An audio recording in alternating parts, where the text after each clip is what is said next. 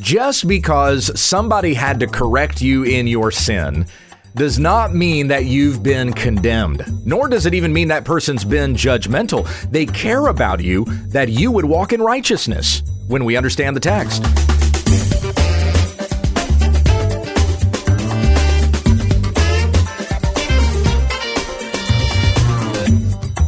Many of the Bible stories and verses we think we know, we don't. When we understand the text is committed to teaching sound doctrine and rebuking those who contradict it. Visit our website at www.utt.com. Here once again is Pastor Gabe. Thank you, Becky. We come back to our study of 2 Corinthians. This week we're up to chapter 7. If you want to open up your Bible and join with me there, I'm going to start reading here in verse 1, and we'll go through verse 12 for today's reading. This is the word of the Lord, through the Apostle Paul writing to the church in Corinth. Therefore, having these promises, beloved, let us cleanse ourselves from all defilement of flesh and spirit, perfecting holiness in the fear of God. Make room for us in your hearts. We wronged no one. We corrupted no one. We took advantage of no one. I do not speak to condemn you. For I have said before that you are in our hearts to die together and to live together. Great is my boldness toward you. Great is my boasting on your behalf. I have been filled with comfort. I am overflowing with joy in all our affliction. For even when we came into Macedonia, our flesh had no rest, but we were afflicted on every side. Conflicts without, fears within. But God, who comforts the humbled, comforted us by the coming of Titus, and not only by his coming, but also by the comfort with which he was comforted in you, as he reported to us your longing, your mourning, your zeal for me, so that I rejoiced even more. For though I caused you sorrow by my letter, I do not regret it, though I did regret it, for I see that the letter caused you sorrow, though only for a while. I now rejoice, not that you were made sorrowful, but that you were made sorrowful for repentance. For you were made to have godly sorrow, so that you might not suffer loss in anything through us. For godly sorrow produces a repentance without regret, leading to salvation. But the sorrow of the world brings about death. For behold, what earnestness this very thing, this godly sorrow has brought about in you. What vindication of yourselves, what indignation, what fear, what longing, what zeal, what avenging of wrong. In everything you demonstrated yourselves to be innocent of the matter.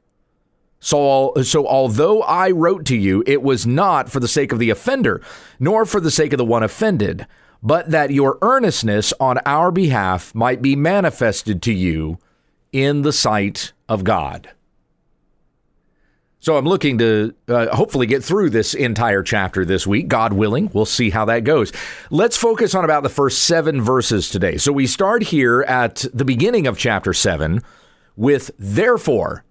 So this is picking up with the previous thought. And you can see how verse 1 goes right with how we finished chapter 6.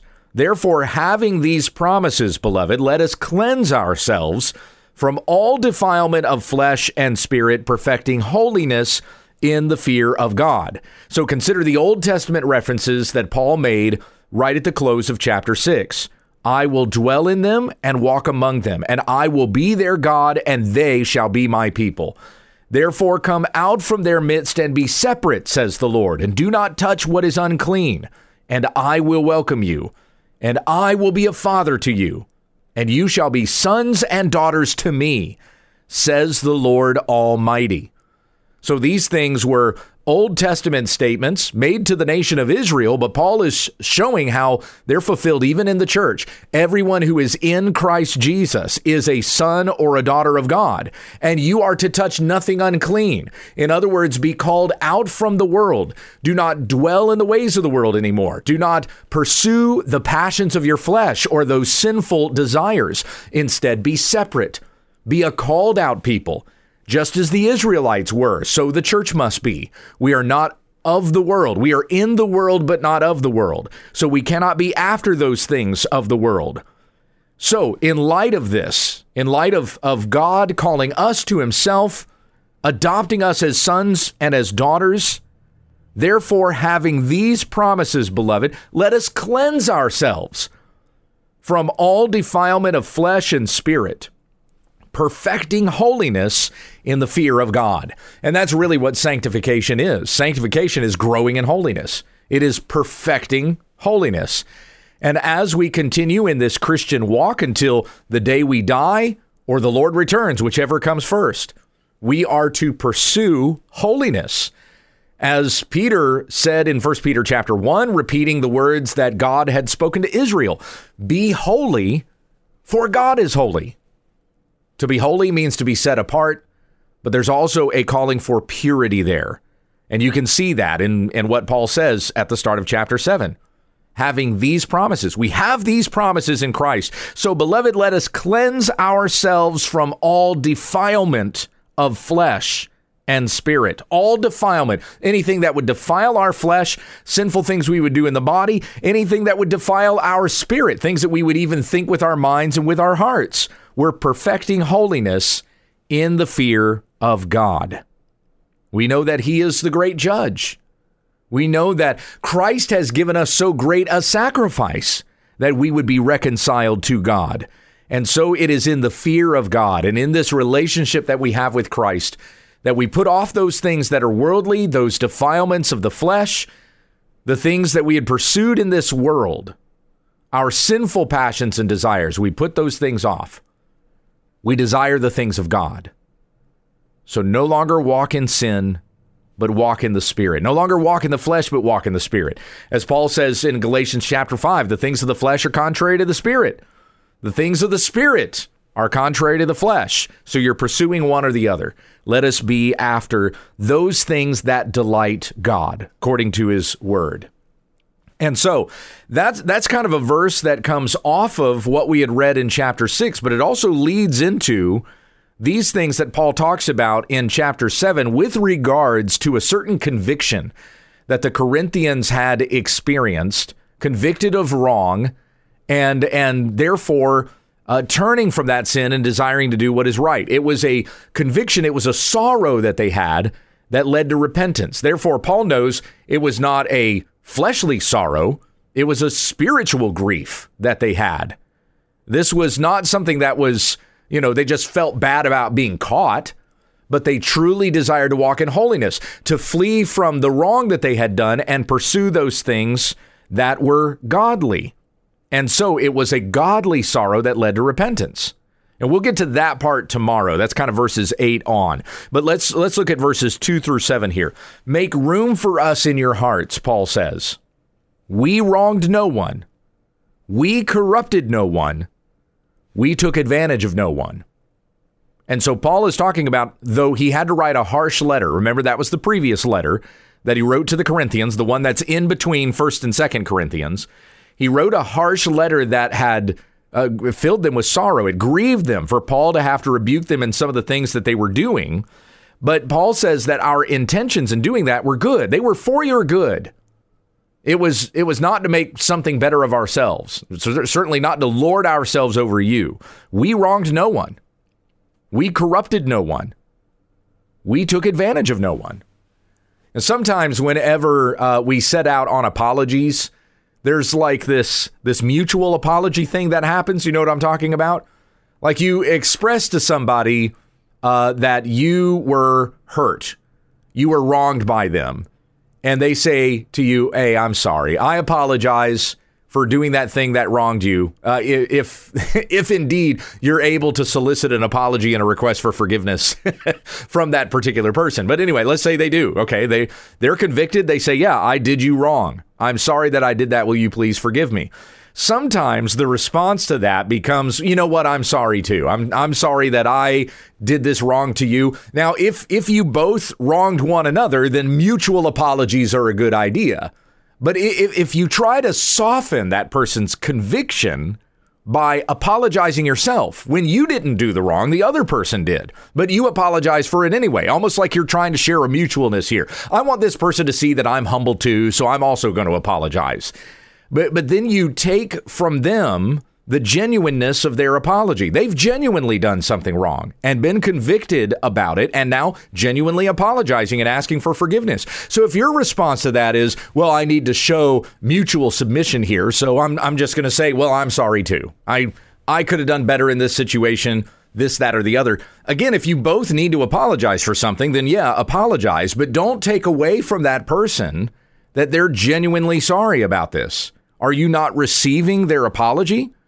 Are you trying to soften the conviction that they feel if you express, oh, yeah, well, I'm sorry, too.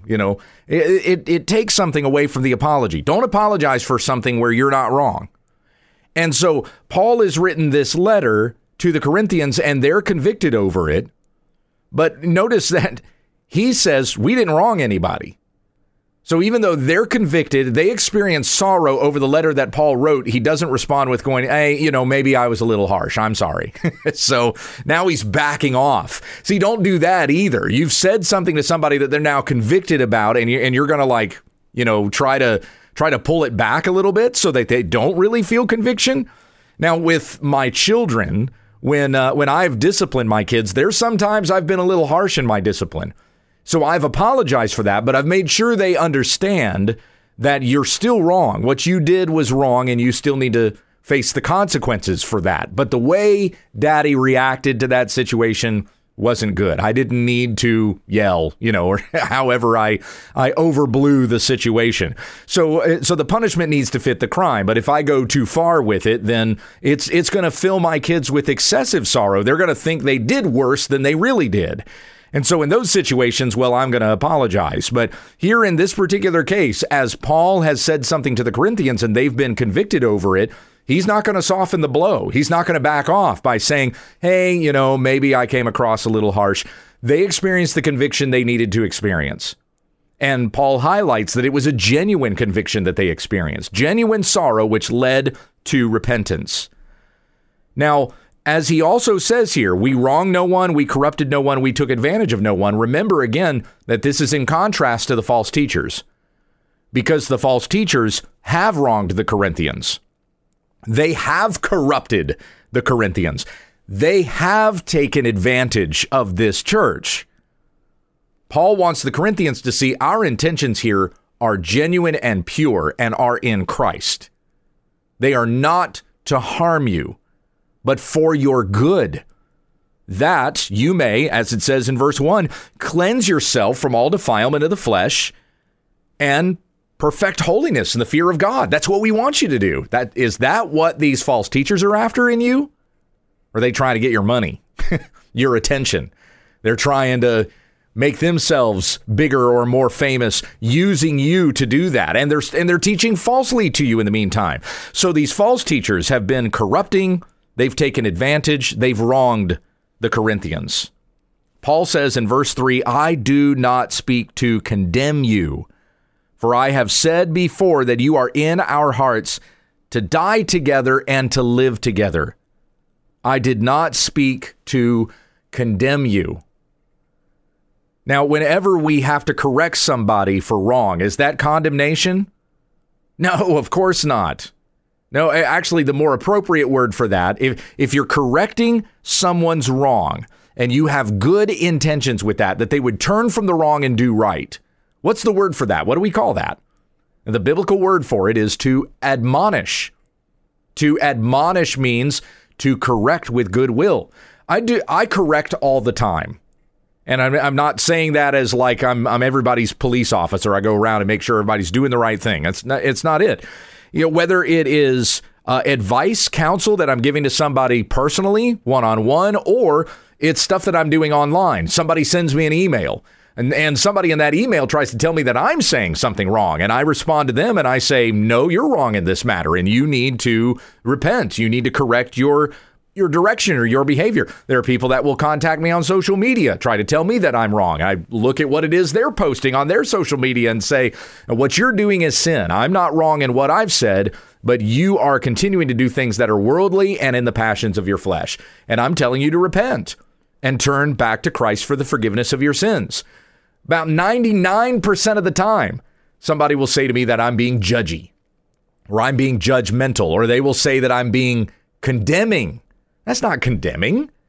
When you tell a person that they're sinning and they need to repent and do the right thing according to what God says is right, that's not condemnation.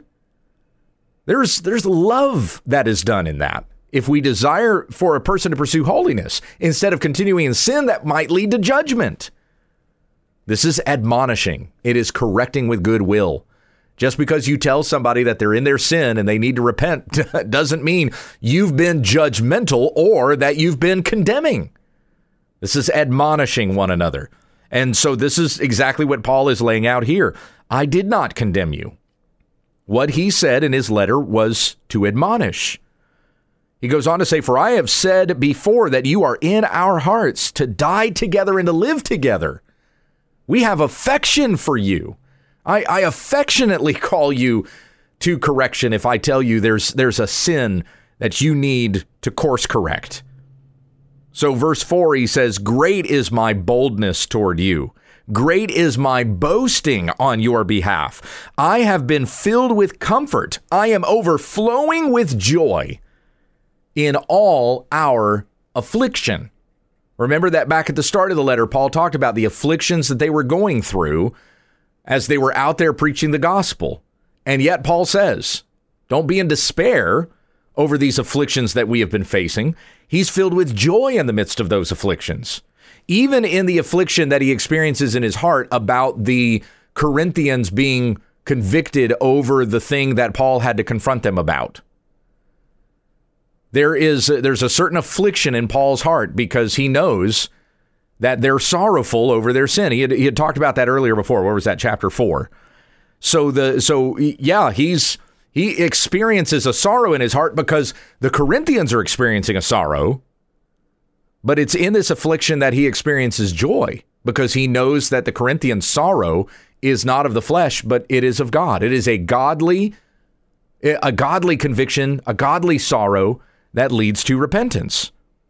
So I am filled with comfort about you, Paul says, where he says, great is my boldness toward you. Great is my boasting on your behalf. In other words, he is going to say to other churches, the Corinthians did this wrong. They were confronted about it. They were filled with sorrow and they repented. And so he's going to say to those other churches, so you must do the same. Follow the Corinthians' example. That is a way that Paul would be boasting about the Corinthians and the way that he would have boldness toward them as well, because he knows their hearts are genuine. They're genuine for the gospel. You know, we need to be very careful about the way that we respond to somebody who falls into sin. We'll see somebody out there that's doing something sinful. What's your response to that going to be? Is it going to be, oh, well, that person's a pagan? Because look at the way they're behaving. That's the way pagans behave. So, yeah, well, we can write them off. They're not really believers. Is that the right response to have when you see somebody who's a confessing brother or sister in the Lord? They profess to be a Christian. You see them in sin. Do we just write them off as pagans? Is that what Paul did with the Corinthians? Because when we go back to 1 Corinthians, you know, all the different sins that the Corinthians were guilty of, sexual immorality going on in the church, letting sexual immorality go on and not confronting it, not practicing church discipline. You got factions that were going on, misuse of the Lord's table. There were even some that were denying that Jesus had risen from the dead. Yet did Paul look at that church and say, that's a pagan church. Shut their doors, close this thing down. They've already failed at the gospel. We need to be passing it on to somebody else. Let somebody else have the building because these guys are done. Is that the way Paul reacted to that? No, he wrote them a letter and told them where they were wrong, that they would be convicted over these things and repent and turn to Jesus Christ for the forgiveness of their sins. And they did. So you can see the genuineness of the Spirit that is working through that church. And by the way, that transformation that happened in that church, it wasn't overnight. You know, there's time that happens between these letters. So it's not like, well, I've said something to you and you didn't repent. And so the only thing that I can conclude here is that you're lost. All right. And all of that transpires in a matter of a few minutes. That can't be the attitude that we have toward other people. We cannot be condemning. We must be patient. We must let the Holy Spirit do the work in the hearts of these people who hopefully will be convicted over their sin and turn from their sinful ways and repent and turn to the Lord Christ. And so Paul is overflowing with joy for the Corinthians because he sees that after being confronted with their sin, they were genuinely convicted and they repented. Verse 5, for even when we came into Macedonia, our flesh had no rest, but we were afflicted on every side. Conflicts without, fears within. But God, who comforts the humbled, comforted us by the coming of Titus, and not only by his coming, but also by the comfort with which he was comforted in you, as he reported to us, your longing, your mourning, your zeal for me, so that I rejoiced even more. So Paul was really vexed in his spirit because of this harsh letter that he had to write to the Corinthians, and he was concerned maybe it would lead them to fall away. Maybe it would lead them to go after the false teachers because they're a lot more gentle with us than Paul is. Paul is kind of harsh.